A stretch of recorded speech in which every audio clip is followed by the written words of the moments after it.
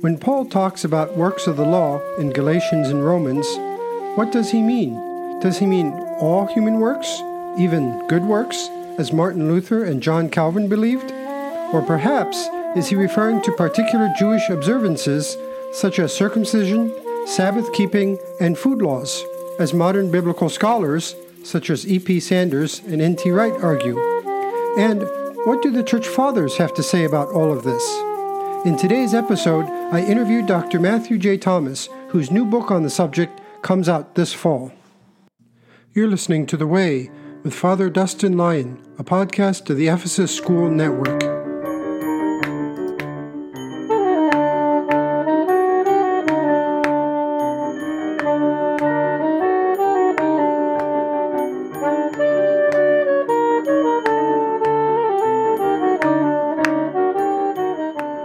Hello, everyone. This is Father Dustin with The Way podcast.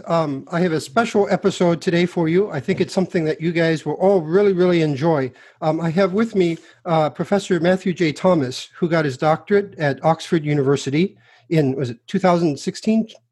Yep, 2016. Yep, 2016. He's now the Assistant Professor of Biblical Studies at the Dominican School of Philosophy, of Theology in Berkeley, California, and an instructor in theology with Regent College, Vancouver. And so I'm really excited to have him here with us. He has a new book coming out in October, which is based on his doctorate thesis. Comes out October 20th, and it's called Paul's Works of the Law in the Perspective of Second Century Reception, published by InterVarsity Press, IVP. And if you go to Amazon and pre-order it, as I did, you get 8% off right now. So you can go and get a discount on it right now.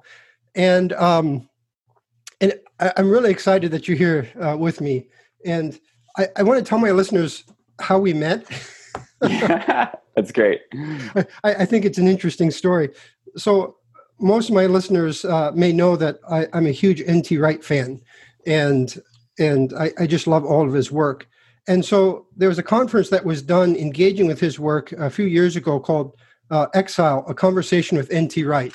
So N.T. Wright's, one of his major themes is that at the time of Jesus, the Jews, even though they had come back from Babylon, they had rebuilt the temple, but the presence of God or the glory of God had not re-entered the temple, and they were still under the boot of Caesar. They were still in occupied territory by the Romans. And so even though they may not be in exile in Babylon, they were still functionally in exile, kind of waiting for this Messiah to free them. And so that's what this book is about. And one of the papers that was given was writing about, here, I'll just read the sentence. It says, Is this Hans Boersma's paper? It is. Yes. Did you know him, or did you know he was citing you in this? So I found out afterwards. So I was actually in the audience for the original debate when this happened, which is an absolutely unforgettable experience. I actually have a picture of it somewhere. of this debate stage. And so you have Hans Boersma here, who was one of my professors at the time, who I was just getting to know, and then Wright was there.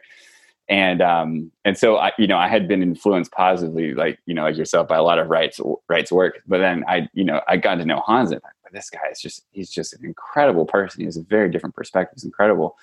And so he was up there disagreeing with Wright, which is something that I hadn't come across, many people do the way he did. But I was sitting there thinking, gosh, this guy's making some really, really good points. And so I went on to become Hans's TA. Okay. When my wife and I got married in 2013, he actually flew down from Canada to California. It was one of the readers in our wedding. So he's nice. He's a tremendous human being, a person really close with. And then he, actually, it's interesting. He was actually the first person. It was Hans who read the original article on works of the law that I had just written as a paper, and just said, "Hey, you've got to get this published somewhere." And so then he snuck it into this footnote that you have here. So go ahead. Okay. Yeah. So he says, I'm convinced that Wright's understanding of God's righteousness or faithfulness shed significant new light on the doctrine of justification. And I apologize to my Lutheran listeners because I know I have a few of them. And it seems to me that the Reformation doctrine of justification, sola fide, needs a significant overhaul in light of Wright's reading of the New Testament. And he says, this is not to say that this approach to justification is entirely novel, meaning referring back to Wright's work, since several of the church fathers admirate this view in important ways. And then there's a little footnote that says, see Matthew J. Thomas, Early Perspectives and Works of the Law, a patristic study. And then it says, it's a doctorate thesis. But I thought, okay, so all I need to do is go to Oxford or whatever and find where you can buy theses, because sometimes you can do that and, buy a PDF or whatever. And I couldn't find it. And I thought, well, I'll see if I can track down the author. And, and Facebook came in. So I just simply Facebooked him and his name popped up. And he was kind enough to return my message. And he actually sent me back, and this was February of 2018. I actually looked it up. Wow. February 2018, I messaged you, and he was kind enough to send me his entire thesis on PDF for me to read. And it was really amazing. And so we've kind of kept in touch since then. And and you made your way into the acknowledgments. And the the more Zebek form, the first version of the book that came out. Nice. Father Dustin is in the acknowledgments as one of the earliest readers who had some really helpful comments. So thank you for those. So what fascinated me about your thesis is, as an Orthodox Christian, having gone to St. Vlad's and then studied under like patristic folks such as Father John Baer, I'm always interested in what the patristics have to say, but I'm also an N.T. Wright fan. And here was a thesis that was essentially comparing the two, like how close is N.T. Wright to the church fathers, and specifically on the understanding of what Paul means by works of the law. And because that's a huge thing. When Paul's talking about this, what is he actually talking about? And come to find out, for my listeners, there are different views. So there is the old view, I think, is what you call it in your thesis, which would be kind of the traditional Lutheran Reformed sort of view. So maybe you want to kind of fill in our readers on what does Luther mean? What's his take when Paul's talking about these works of the law? Yeah, absolutely. So you just give a little bit of a broader context. In Romans and in Galatians, Paul talks about being justified by faith apart from works of the law. And, when I was, just reading and studying on my own, what I found is in the debates that you have between, the old perspective on Paul, the new perspective on Paul. So, a lot of kind of, old perspective will be more traditional, Protestant views more directly within the lineage of Luther and Calvin theologically. New perspective will, be people like N.T. Wright, and then, prior to him, James Dunn and Ed Sanders will be your biggest people, and then a whole litany of folks from there. That you look in these debates back and forth, because this dichotomy in Paul's epistles in Romans and Galatians, it's such a climactic sort of thing, where he goes and talks about, therefore, one is justified by faith apart from works of the law. You get in Romans 3 and Galatians 2. It clearly carries this really, this major significance for Paul within his arguments. But all three of those terms are disputed in some way, as far as what does Paul mean by faith? What does Paul mean by, to justify? What does it mean to justify? And what does Paul mean by works of the law? So what is he trying to set in antithesis to faith when it comes to justification? And I found that when I was going through these debates, it was that third term, works of the law, where there was really the widest gap between the various disputants and these modern debates. It was just all over the map. And so to go back directly to your question, so talking about the old perspective on Paul, which for me and my upbringing is what a lot just kind of what I've more familiar with and raised around. Works of the law are basically taken as synonymous with good works. And so, I mean, you can see, for instance, with Luther, with the tension that he has with sort of Paul on the one hand, James on the other. A lot of it has to do with his understanding of works of the law. Because he sees, works of the law as anything that one might do by human powers, by divine powers, anything at all to go and to try to earn justification, before God, so that God will, regard you as righteous. And Calvin is similar on that as well. So is one example. The good works and works of the law they're so close together in Luther's thought that I was going back through his open letter on translating a couple weeks ago from 1530, and he calls them good works of the law. It's a good example of how he kind of elides those two categories. For him, they're not, even to say allied is incorrect. They are the same category, and so that's the way that Luther understands it. And so faith then set in, you could say, in contrast to works of the law, is going to be. And I mean, usually most interpreters, you're going to find some variation in this, but faith is going to be a more passive kind of thing in relation to good works, your understanding of what goes, justifies what faith actually is. On the other side, and feel free to interrupt me at any point. The other side of that, for my listeners here, this sets up the tension that you often see between Catholics and Protestants today, because folks like Martin Luther and John Calvin saw works of the law as all good works. That we get this idea of salvation by faith only, and even that it can get very complex. That even faith is not something that you have; it's something that's given to you by God.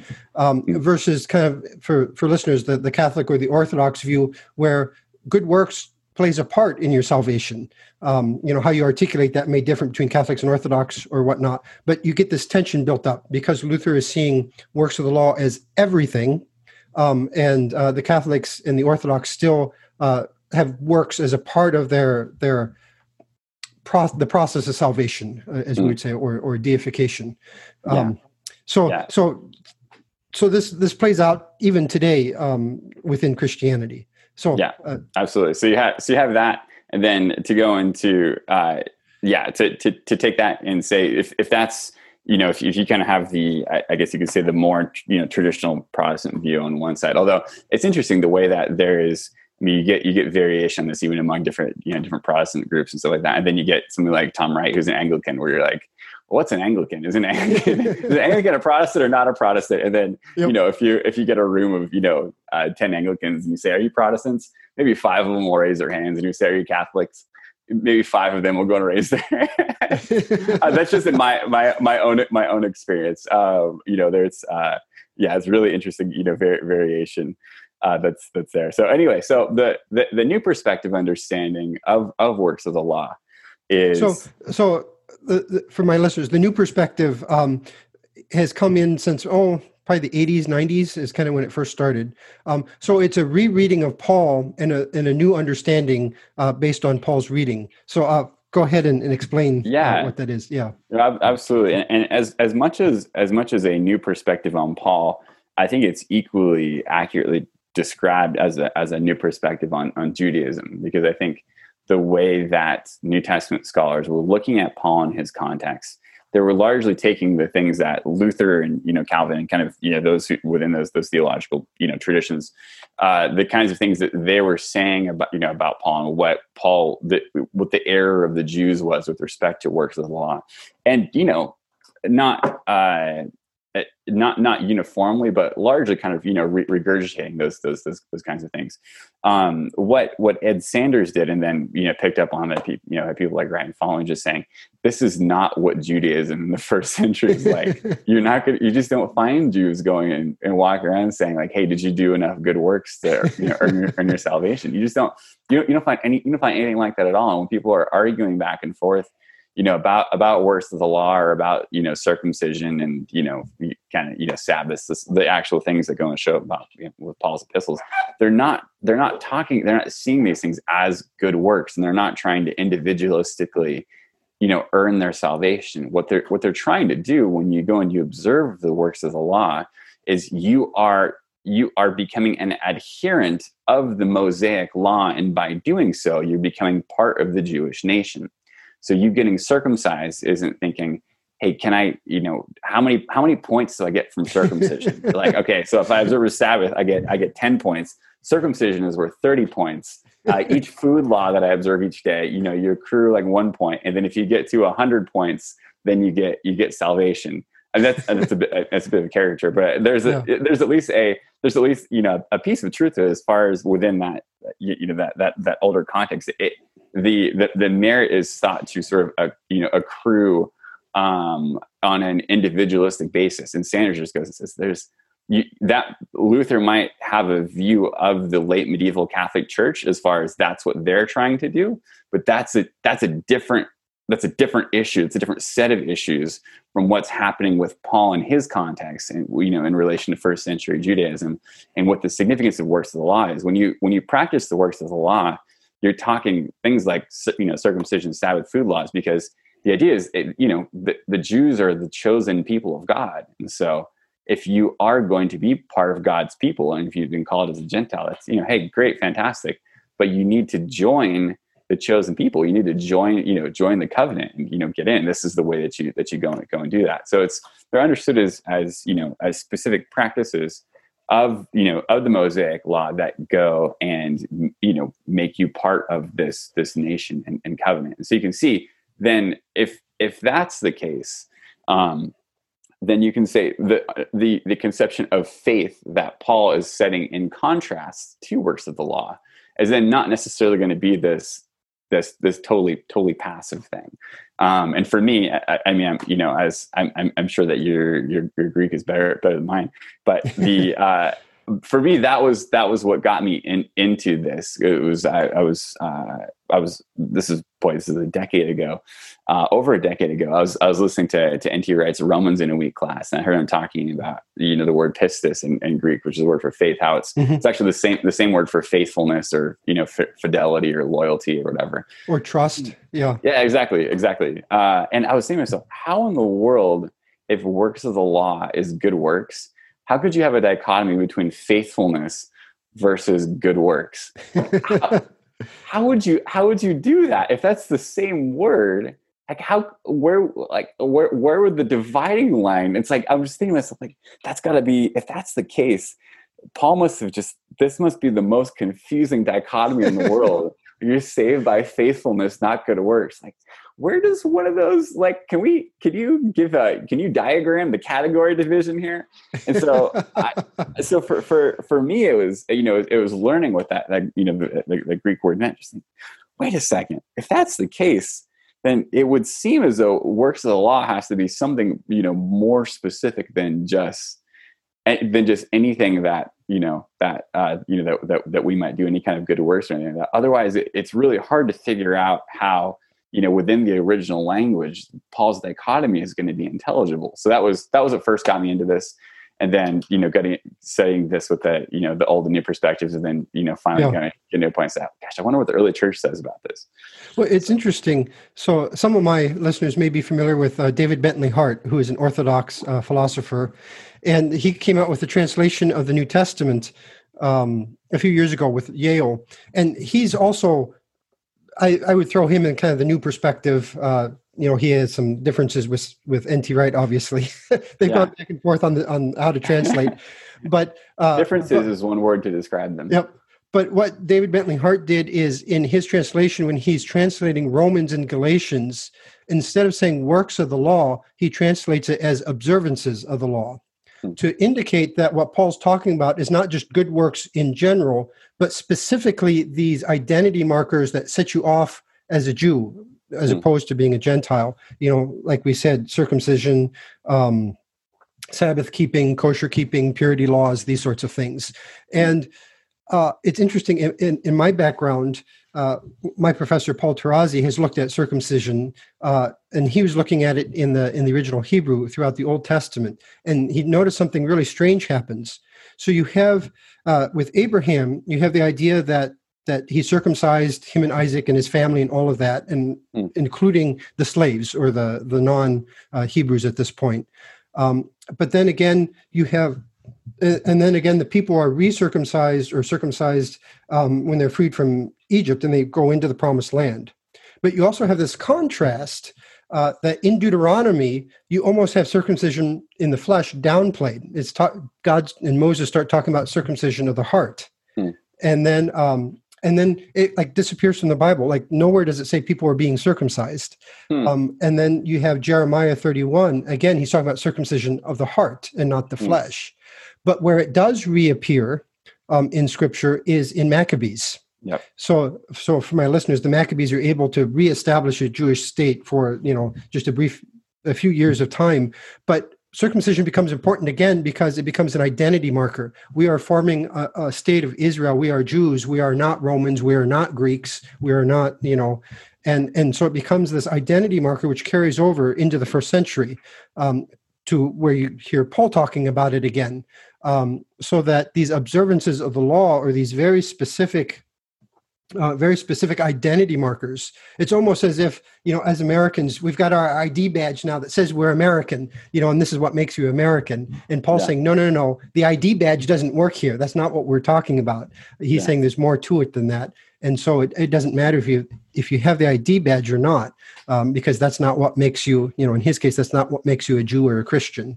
So that's kind of the historical background and why circumcision has become a big deal again, because they're trying to set themselves apart from the Romans or, from the Gentiles around them. Yeah, absolutely. That's really helpful. And I think you're right to identify, Maccabees as really helpful in this. My wife and I had a chance last year to kind of write these like popular level commentaries on First and Second Maccabees. And just for understanding the historical context of the kinds of things that are happening in and around, Paul's time, and the way that, some of the ways that Paul himself would have been reasoning, as a Pharisee, and with the Pharisees, lineage being traced back to the Hasidians who are joined with the Maccabees and stuff. It's just really, really helpful. And so if you haven't had a chance to make it through those books at some point, they're really useful for, I think, understanding these things. Yeah, it's really fascinating. So one thing I really enjoyed about your thesis, and this is where me as an Orthodox priest got really interested in it, is so now that we've talked about kind of the traditional kind of Lutheran old perspective or traditional Protestantism, and kind of this new perspective, which is an academic movement. It's these biblical scholars saying, okay, what is Judaism in the first century, and can we understand Jesus within a Jewish context? And so if Jesus and Paul are in this Jewish context, how do we understand what they're saying then with this new kind of sort of historical context? So the question is, okay, as an Orthodox Christian, we have these church fathers, some who are writing very soon after Paul, because you mentioned in here one of the folks we're going to talk about is Irenaeus. And if I remember my lineage properly, he's a student of Polycarp, who's a student of John the Evangelist, or in our theologian, John the Theologian, who wrote the Gospel, of course. So we're not that far removed from these biblical figures or these biblical writers. And so your work looks at, okay, what were these church fathers saying? How did they understand works of the law? And so the question for me as an Orthodox Christian is, do they agree with either the old or the new perspective, or are they kind of a third perspective? And you essentially conclude they're really, what the new perspective is saying is very close to what these second century church fathers were saying, with maybe differences in details, but for the most part, they too are understanding works of the law as these very specific Jewish identity markers and not good works in general. Yeah. Yeah, absolutely. I mean, that's sort of that's the big punchline of the book, this surprise ending. So anyway, people aren't going to read the book now, and then they know I how it blew it. ends. What I can know, I know. It's like, yeah, it's like the guy who can't stop talking about, the ending of the movie or something like that. We're all gonna throw popcorn at you. No, I mean, it's pretty well given away at this point. And yeah. So, but you do find that. And so that was, for me, when I first, this all started as a paper that I wrote in 2011. And it was interesting because the clue that I had on this, the lead that got me started was actually reading John Calvin and reading his, so I was going through his Romans commentary. And I had, the previous semester, I had a chance to go and take the systematic theology class with J.I. Packer. And so I wrote the first paper on justification, for him, which was kind of initial study in the back and forth between the old and new perspectives. And so I had read a lot of Calvin for that class, and I had just gotten really used to the way that he writes, and particularly on any kind of disputed point, the way that he's always bringing the church fathers with him. And, sometimes he'll go and he'll do that, and you'll think, boy, is that exactly what that specific church father says? Or like, regardless, and sometimes it is, and to his credit. But he's always, whenever there's any kind of importance to to a debate or anything like that, he's always bringing his friends with him. He's always going and citing the fathers in a way that I think is actually kind of distinct from what Luther does, because Luther, his ambivalence towards the fathers is, I would say, more substantial. Whereas, Calvin in general, he does kind of hold to a more kind of golden age theology. So he articulates at one point, the first, 500 years are a much, pure sort of, point of, reference for the church and everything like that. So I'm reading Calvin on his commentary in Romans 3:20. So he says, we reckon that, man is justified by faith apart from works of the law. And he goes and he says, it is a matter of doubt, even among the learned, what the works of the law mean, which is how my book starts, is with this quote from Calvin, because that's what got started in this. And then he goes and I believe it's Origen, maybe Chrysostom and Jerome, who he goes and cites, and says they think that Paul was referring specifically to to these kinds of things, these particular practices of the Mosaic law. And Calvin thinks Origen is the one that kind of led them all straight, doesn't he? Yeah, both he and Luther do go and articulate that a lot. And I think part of that is because Origen has the earliest known commentary on Romans, and and sources prior to Origen, so Irenaeus and things like that. The access to them is not quite as strong. Access to second century sources isn't as strong in the 16th century. So because of that, he's the earliest kind of solid source they have, and they think he's wrong. So like, well, this guy must have been the guy who invented all the errors. There's all kinds of other stuff they disagree with in Origen as well. So it was reading Calvin. I go and I see he cites these fathers against his position, and then I'm like, okay, well, I'm curious to see who he goes and cites in his favor. And then I'm reading, and then the paragraph ends, and I pick up the next paragraph, and he says, it's not unknown to me that, that Augustine has a different position too. And he goes and says, here's why Augustine's wrong, and what Augustine goes and says. And I keep reading it, and I'm like, there's something missing here. But this is, I've never seen Calvin, not cite the fathers in his favor on matters of, less importance. Here's a matter of tremendous importance. This is justification. This is what the whole thing is about. And here, here's your key central dichotomy. And I'm looking, Calvin is way too smart of a guy to suddenly have a memory lapse and just say, all of a sudden, no one agrees with me. Yeah. So I'm thinking, like, I was just standing thinking, this is really interesting. I've never seen Calvin go and do this before. And I wonder if you were to actually look in the early sources, kind of how they would relate to, what we're calling the old and new perspective. And so I immediately went and just opened up and started reading the fathers. And I just read and read. And I was absolutely astonished, because the stuff that I was the stuff that I was, that I had read in, N.T. Wright books, for example. I opened up, Justin Martyr's dialogue with Trypho from, around like 150, AD. I'm reading that, and it's like I'm reading the same thing. It's like the exact stuff that Wright is talking about as far as what Paul means in his context.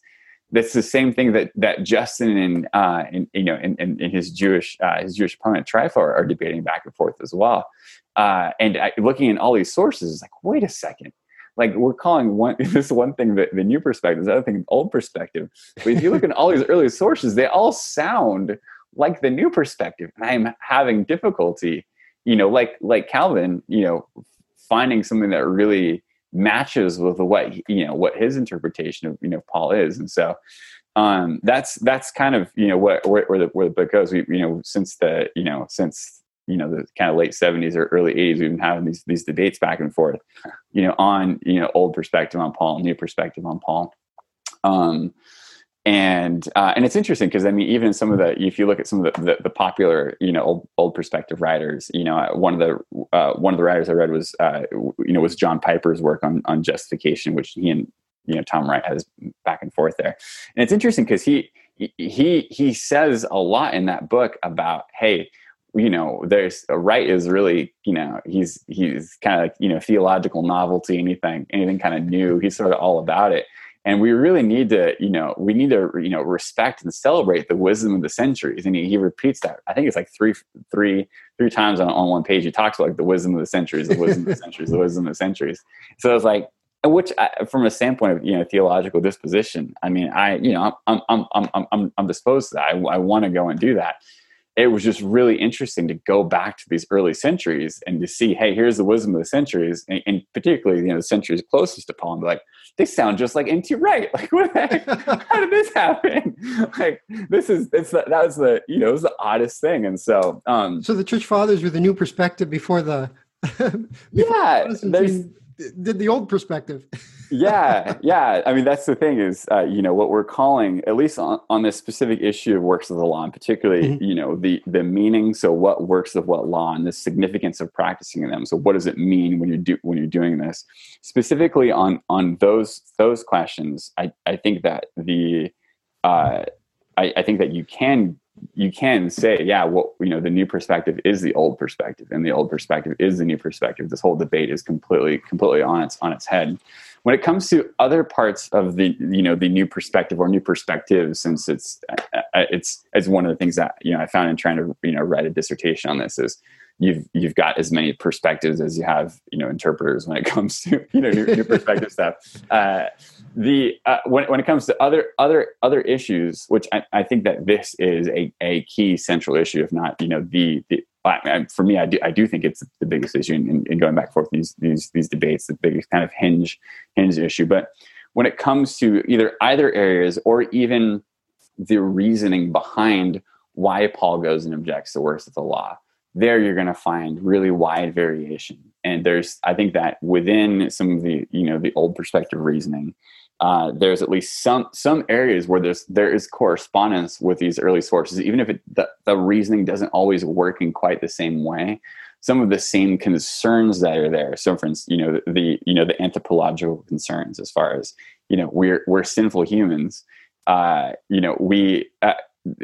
If you're talking about sinful humanity, then just the Jew-Gentile question, just the, hey, are you circumcised to join the nation or not? That can't be the entirety, of it. And I think that, interpreters like Wright, who are kind of new perspective ones, will agree and say, yeah, that's true. That's not the only issue, because, it's part of what's going on is that, if you're looking at something like circumcision, yeah, circumcision goes and it's this exterior sign that goes and says, you're part of the covenant now, but it doesn't actually, to use the later language, it doesn't actually convey what it signifies. It doesn't actually go and it doesn't actually transform. Whereas within the new covenant, what Christ goes and institutes actually does transform, so that when you get to a passage like Romans 7, where you have where Paul is really getting into, hey, this is what humanity is trapped in. here is you end up doing all these things that you don't want to do. I want to go and do this, and I don't. I see this other law, warring against me. Or as you can see, that's not just the Jew Gentile thing. Right? That's not just that, and it goes to a deeper level. It goes to what the Old Covenant instituted, what the Torah instituted. It bore witness to what was to come, and it gave the diagnosis without actually going and giving the medicine. And when you get to Romans, Romans 8, it's end of 7, beginning of 8, the central point for N.T. Wright. This is his big chapter. So. Yeah. So, a wretched man that I am, who will rescue me from this, body of death? Thanks be to God through Jesus Christ our Lord. And, goes on to there and says, now you've been set free. And now you have this has actually happened in Christ, where, what the law was not able to do. Now the law of the Spirit of life, has happened in Christ Jesus, so that you can actually go and obey. And, the righteous intent of the law can be fulfilled in you. And so some of the new perspective reasoning, talking like that, with at least some old perspective interpreters, you say, okay, yeah, you can see where we're not super far off, and as far as where we're trying to get to.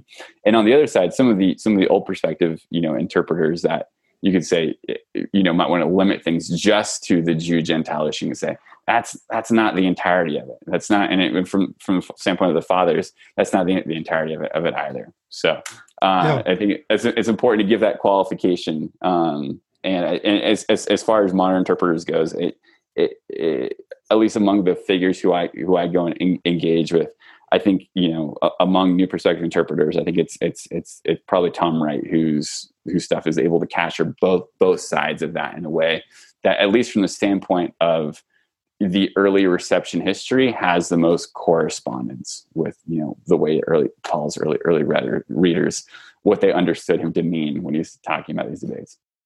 Yeah, because if I remember correctly, you end up basically concluding N.T. Wright essentially agrees with what the fathers are saying, with a slight difference of whether Christ fulfills the covenant, which is N.T. Wright's position, or whether Christ's law takes precedence over the old covenant, which would be kind of more the church fathers' perspective. Yeah. So again, there's a lot of correspondence there. And if there's any difference, it's a matter of emphasis. I would say the difference in emphasis is that Wright goes and focuses more on the specifics of the Abrahamic covenant and what's given there, as going and providing the blueprint for what is going to happen in the time when these promises are fulfilled. So his focus is, or you can say his emphasis tends to be more on the old covenant. The church fathers would agree with all of that. Just in their own argumentation, they tend to focus more on the new covenant and on the new law that Christ goes and gives within the new covenant, as providing the rationale for why it is that certain practices from the Mosaic law, aren't retained, because there is if you're saying, what are works, what is the works of the law? Well, it's within the new covenant context. And this is something that I find that, New Testament scholars just, for whatever reason, it's ubiquitous in early patristic interpretation. You almost never find it within modern New Testament scholarship. The idea of Christ as the new lawgiver, who actually goes and gives a real his teachings, his ordinances, what he sets up with respect to authority and authority structure with his apostles, that all of that represents a new legislation that is meant to be binding for the new covenant that he's instituted, just as for Moses being the lawgiver and going and mediating that covenant. He gave legislation for that period. That's one of those points that's there that you find within the early fathers. It's just all over the place. That even with somebody like Wright, who has a lot of correspondence in his thought with what you find in these early fathers, that's you just don't you tend to the reasoning just doesn't tend to follow that way and Wright's thought for the most part as well. And I think a big piece of that is just as New Testament scholars, I still think that Luther's shadow looms pretty large, and I just think a lot of us still have 16th century hangovers, and there's Luther is so adamant against the idea of Christ as being a lawgiver. For him, it's just because of the way he understands the separation of law and gospel to work. That's sort of the central thing that everybody's been getting wrong prior to him, is that they've made a lawgiver out of Christ. They've made they've made a Moses out of Christ, and you need to separate those as far as you can. And so because of that, the idea of Christ as the new lawgiver has not been particularly in vogue, among New Testament scholars. But when you go back into an early reception, that for me was just shocking. It's just ubiquitous. What's amazing to me is, especially with the rise of kind of a revival of patristic studies in the mid-20th century, which kind of led to Vatican II, and then ironically, it was the Catholics reading the Church Fathers that kind of encouraged the Orthodox to start reading them again, in a lot of ways. And so you get for my listeners, people like Alexander Schmemann and John Meindorf and those sorts of folks kind of re-engaging with what they say about different things. But it's fascinating that it took this long before someone to say, let's see what the Church Fathers say about some of these issues, and to actually come up, and put it in a book. I'm glad it took this long, because now I get to interview and have you on my podcast. But it's fascinating that this book hasn't been written sooner. Yeah. Well, it's so, if you get to, because it's a really interesting observation that you have. And part of it has to do, a big piece of this has to do with the way that our disciplines are fragmented, the way that we all, at an academic level, the way that we all just go off into our own silos. And this is something that is recognized. When I was over at Oxford, this is something that Graham Ward and I would talk about, because he was he was in charge of theology over there, and we would just talk all the time about how do we get everybody out of their silos so they go and they talk to each other. Just because this is the fragmentation that you find within other academic disciplines, you find elsewhere in the humanities. You find even politically, you find all kinds of stuff. That fragmentation has absolutely hit theological studies. And at first it's so that, hey, we can go and have our own autonomy, so that, nobody needs to, no theologians are going to come and tell us, New Testament scholars what to do. Yeah, we're going to, it's going to be great. We're going to be able to do things our way, which, yeah, you can understand. The difficulty is that everybody goes and does their own work in their own area, and they never really learn a whole lot about what's happening in these other areas.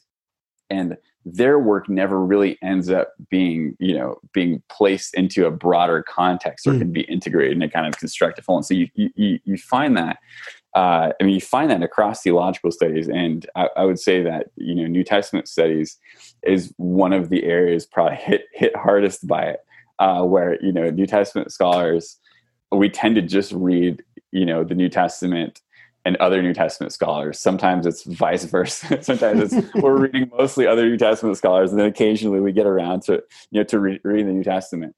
And so it's pretty rare to go and to find New Testament scholars who go and who have the time and energy to be able to go and engage the early fathers. And sometimes it's really interesting. A fascinating example from this is from the studies, Rudolf Bultmann.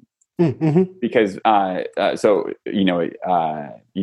of a generation ago, so generation before, right? Bultmann, kind of more kind of liberal, Protestant theologian with German tradition, when the Lutheran tradition. He was the biggest thing going for a long time, and he's one of those guys who he at least took the time to go and read, the early fathers and to kind of see what they meant, and to say, how does this relate to, my understanding of Paul?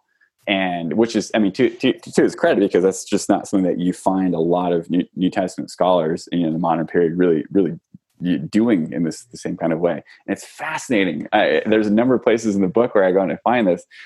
He just looks at the fathers, and he's like, this is weird. They don't seem to have any idea what Paul's talking about. Like they're all talking about, and the thing is, it's not only all the fathers who don't know what Paul's talking about either. It's the Jews don't know what the Jews are talking about, because when the Jews that the fathers are arguing against, they're not at all like the Jews that Paul is arguing against. So it seems that both Paul's arguments and the arguments of Paul's interlocutors they've just disappeared from history, and suddenly they're replaced by these weird early fathers who are arguing against these other weird Jews who seem to be completely unrelated to what Bultmann thinks the Paul and his Jewish interlocutors are actually talking about. So you just get these hilarious, just fantastic passages that are there, and you just wonder if it ever occurred to him as he was going through, like, maybe I need to rethink this. Maybe he was wrong. Because you get even the one figure that Bultmann goes and identifies, as really understanding the Pauline spirit is Ignatius of Antioch. Bultmann has this really soft spot for Ignatius of Antioch, but when he goes and he looks at Ignatius's arguments against Judaizers, he clearly sees them as inspired by Paul's work, but he's like, these Judaizers aren't doing anything what Paul's Judaizers are doing. Like there seems to be some weird transformation, because Bultmann's understanding of the essence of Judaism is just it's just very interesting. It's probably the best I can say it as far as what what's actually going on there. And there's a I think that if I remember correctly, I think it was John Barclay who had this observation that the New Perspective is largely written against Bultmann.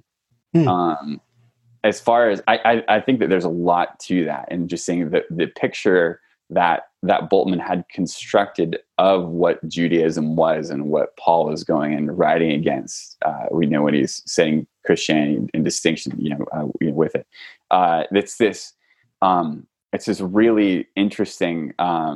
It's Lutheran as its heart, but then it has these weird modern existential twists and turns and stuff like that.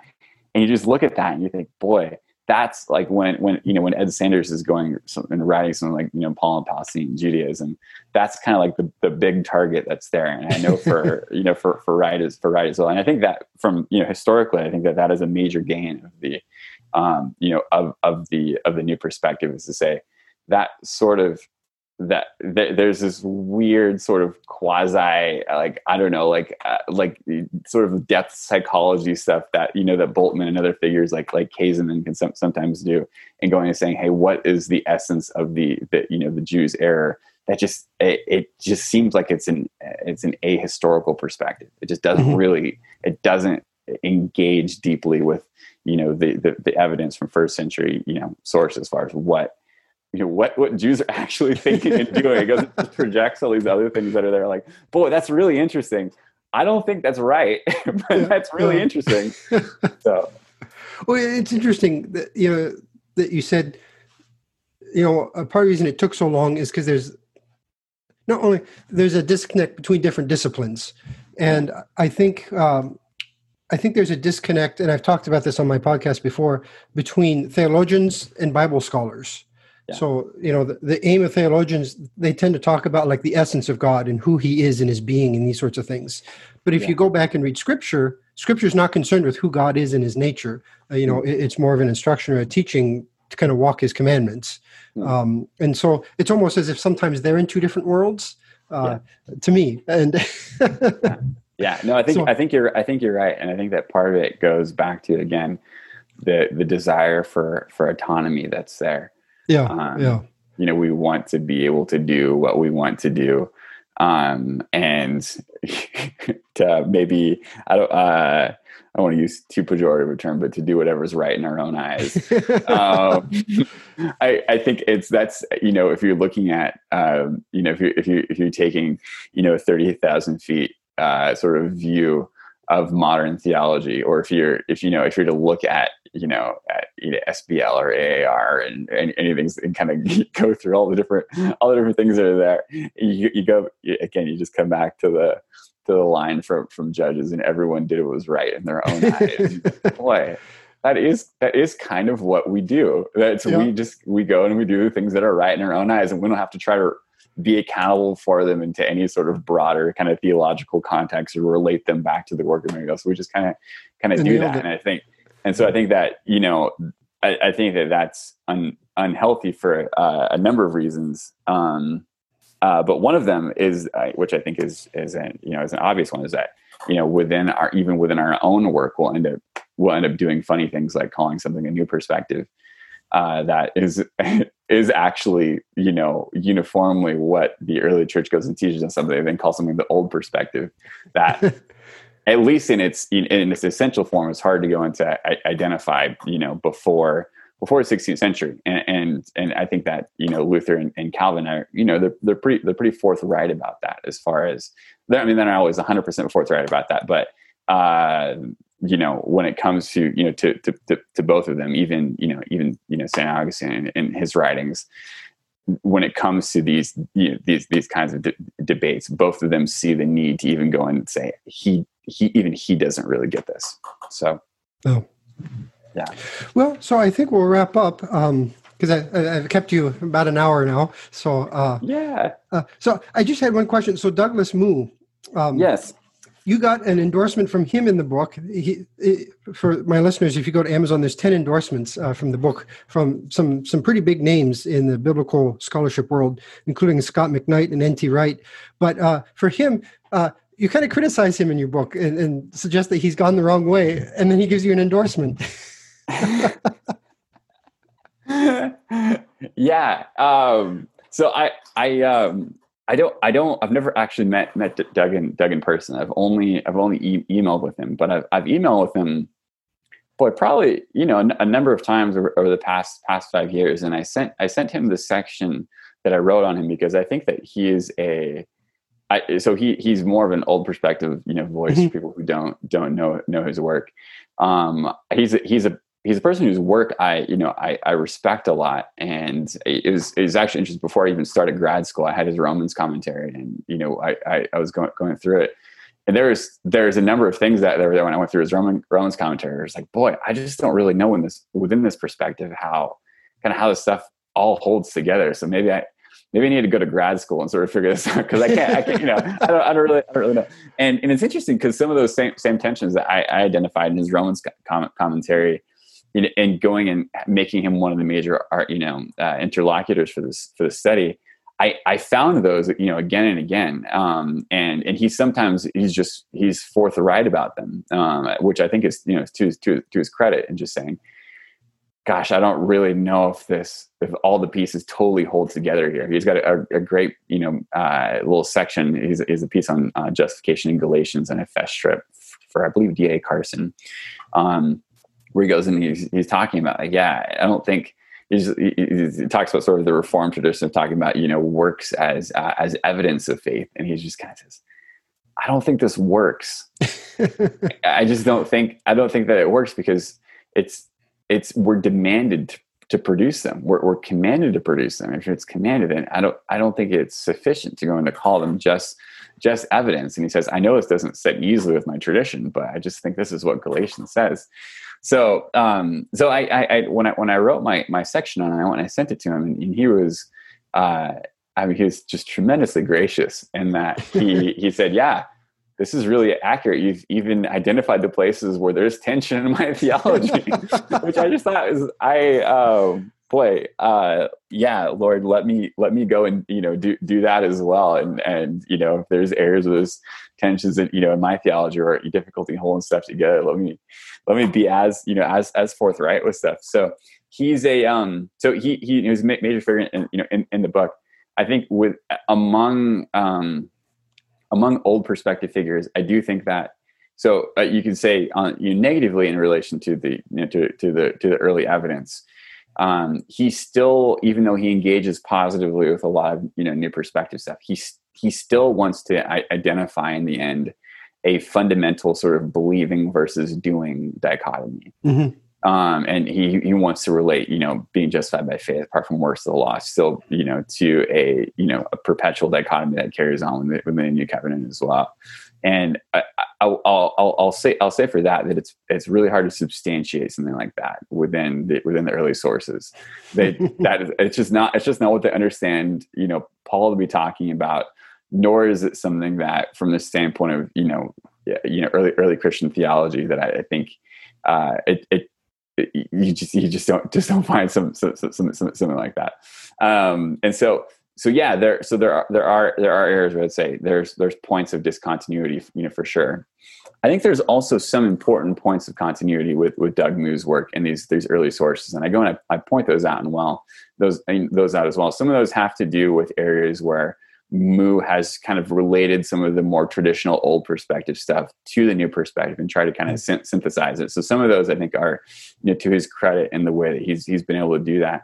And some of those are just insights that he has elsewhere. So the big one that I have is in his Galatians commentary. So Galatians 6:2, bear one another's burdens and so fulfill the law of Christ, is a section on that where he talks about what is the law of Christ. And it's really interesting because his definition of that, when he says, this is kind of everything that Christ goes and, is everything Christ institutes. So it's Paul isn't just sort of, he doesn't just sort of coin a cool, term for rhetorical, force to something to kind of, argue against, the law of Moses. But this is really Christ's teachings. This is really his ordinances. This is really the authority that he has established through his inspired apostles, including Paul himself. This is all a part of the law of Christ. So he has I guess you could say he has a really kind of substantive understanding of what the law of Christ is.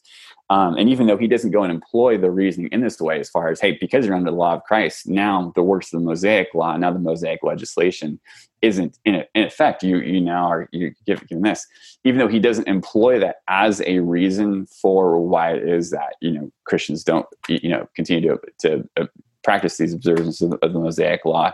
That presentation of the law of Christ is, for me, is as good as any I've come across, as far as what the early church is talking about and how they understand Paul's reasoning to work, and just how all these debates are functioning. And I think there's a sense which I think it's great that such a great articulation comes from an old perspective guy. It shows that there's still again, whatever side you're on these, there's real attention given to the text on both sides, and there's real insights that you can find on both sides of these. So even where I think that some of the stuff that he says and some of his ideas are kind of hard to hold together with some early patristic reception stuff. I think there's still a lot of valuable stuff in his work as well, and and definitely areas where he's a really easy person to commend, as far as just things that are in his work that are constructive. So I'm grateful that he went and was so willing to endorse the book. I was impressed, because as you said, you kind of call him out on the weak points of his theology, but then he gives you this nice endorsement. I hope I don't call him out. I've tried to try to present the material as fair and even-handed as possible, and not have the world has enough axes to grind. I don't need any of them. I've tried to not do any sort of call out stuff or anything like that. But I do try to go and present, hey, where there's where there isn't correspondence, with in earlier reception, to be honest about that, and that goes for some new perspective folks as well. I mean, I think if you find, for instance, in the late Jimmy Dunn, who was he was really fun to interact with this material, and he's a guy who, in the brief experiences that I had with him, I'm really grateful to have gotten to know him a little bit.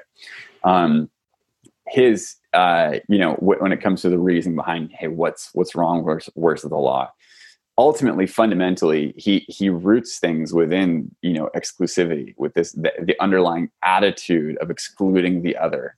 And so because it's that attitude, that then means that, you can transpose works of the law into all kinds of modern debates where anybody wants to go and exclude anybody sort of based on almost anything. And that's one of those things where I try to be forthright in saying you're going to find a lot of early patristic substantiation for some of this, things that Jimmy Dunn goes and says about works of the law. But as far as the reasoning around it, that really seems foreign to to early Christian reasoning. They don't see it as works of the law as being expanded into kind of issues that exclude, or a kind of underlying attitude. So I've tried to call the balls and strikes as fairly as possible, because I just am convicted that that's what we all need right now. And so if I've succeeded in that, praise God, and if not, then I will happily go and accept anyone's correction. So, well, maybe someday there'll be a young guy writing a thesis about your work, and so for my listeners, I just want to say that this book is coming out on October 20th. You can get it at Amazon or IVP website, the InterVarsity Press. It's called Paul's Works of the Law in the Perspective of Second Century Reception by Matthew J. Thomas. And so if you want to understand what works of the law actually meant, either in biblical scholarship today, that new perspective, or in traditional Protestantism, or in the Church Fathers, he covers all of those areas, and you can see what he has to say about it. And as the podcast is called The Way, which means the gospel is free of charge, but we are charged to walk the way. And so you can see how that includes more than just works of the law. And I think this book will fit right into it. So I encourage all my listeners to go out and to purchase the book or pre-order it. And Matthew, I want to thank you for being here with us and taking your time to speak with us. Absolutely. No, I'm in your debt for being one of the earliest readers back when this was a lowly PhD thesis. Your encouragement for the project. So thank you. I bought stock in the company, I guess. Yeah. All right, have a good day. Great. Thank you.